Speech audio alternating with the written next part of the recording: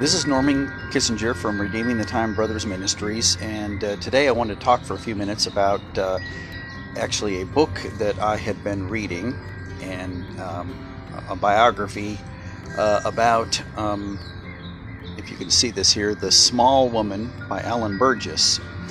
And if you're my age or older, you probably maybe have at least heard of this character here, even if you haven't heard of this specific book here, because if you've ever watched The Inn of the Sixth Happiness, and which is an old movie, and with Ingrid Bergman, I think, was the actor in that, then you would see the character that is that actually is played in this book here. And I went back through my library and I decided I'd read some biographies that I had of different Christians. That biography about Gladys Aylord, who she played in the movie. Now, if you want to have a good overview of her life that is kind of loosely based on what happened to her, then that movie is actually excellent. You can find that on Amazon because we probably watch it about once a year at our family. But you really need to get a hold of some sort of a biography like this if you enjoy biographies and true stories, especially true missionary stories that tell about the life of Christians and their struggles and their successes in the Christian faith. And so Gladys Aylord was a young lady who, before World War II, got a calling to go to China as a missionary. She was not accepted by a missions board. Decided to save money as a chambermaid and go on her own. Went across Russia, had some adventures that are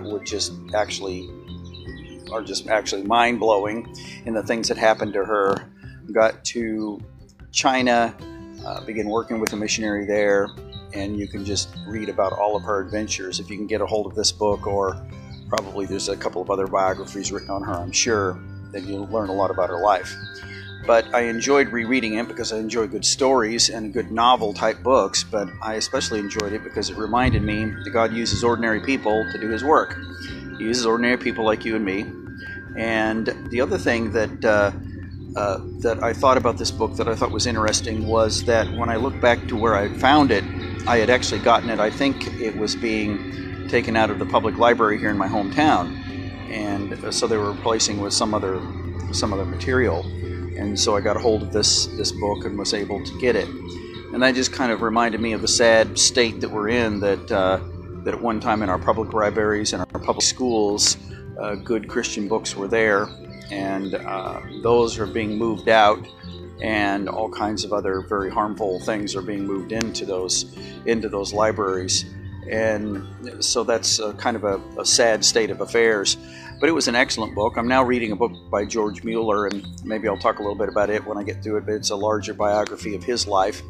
But as we listen to the lives of other Christians who are going through the same problems that we're going through, the same struggles, the same trials, then it strengthens our faith to see that there's other people that win in the end. They get to the end of their life having served God and did what God wanted them to do, whether their race is short or long, or whether it's hard, or whatever their race in the Christian faith is. They made it to the end, and God was there and faithful for them over and over again. Certainly true in her life. And so when I get done with George Mueller, which is a lot longer book than this one, it's about twice as big, I'll maybe comment on it and tell you some things that I learned from his life. But I think we're going through a time, and Gene and I have talked about this, where we're going to need to be looking around for hard resources like this book. And especially things like, we'll talk about Bible commentaries and Bibles. And the reason I say that is because I don't know that if we don't get into a state of conflict in the world, that eventually internet will be limited or actually taken away. Internet's wonderful. I have on this tablet right here enough information to pastor a church, just in resources. However, if it's taken away, then of course I don't have other resources if I don't have hard copies of hard books. So my recommendation would be that that as a Christian you have at least a small resource of actual paper books, a Bible, good Bible commentaries, Bible dictionaries, and some other things that we may introduce on here that we may talk about in order to be able to be effective for the Lord. I don't remember who said this, but somebody, it was a famous person, and forgive me that I can't remember where the quote came from, but it said, if you don't have the ability to have lots of books, then pick them well. So a few good books is better than a whole bunch of books that are trash. So whoever made that quote, which was I think a saint from the last century or century before that, but they were actually right about that.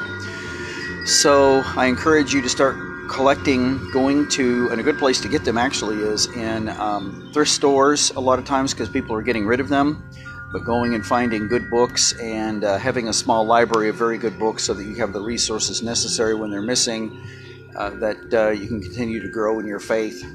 And so God bless you. Have a great day, and may the Lord be with you this week.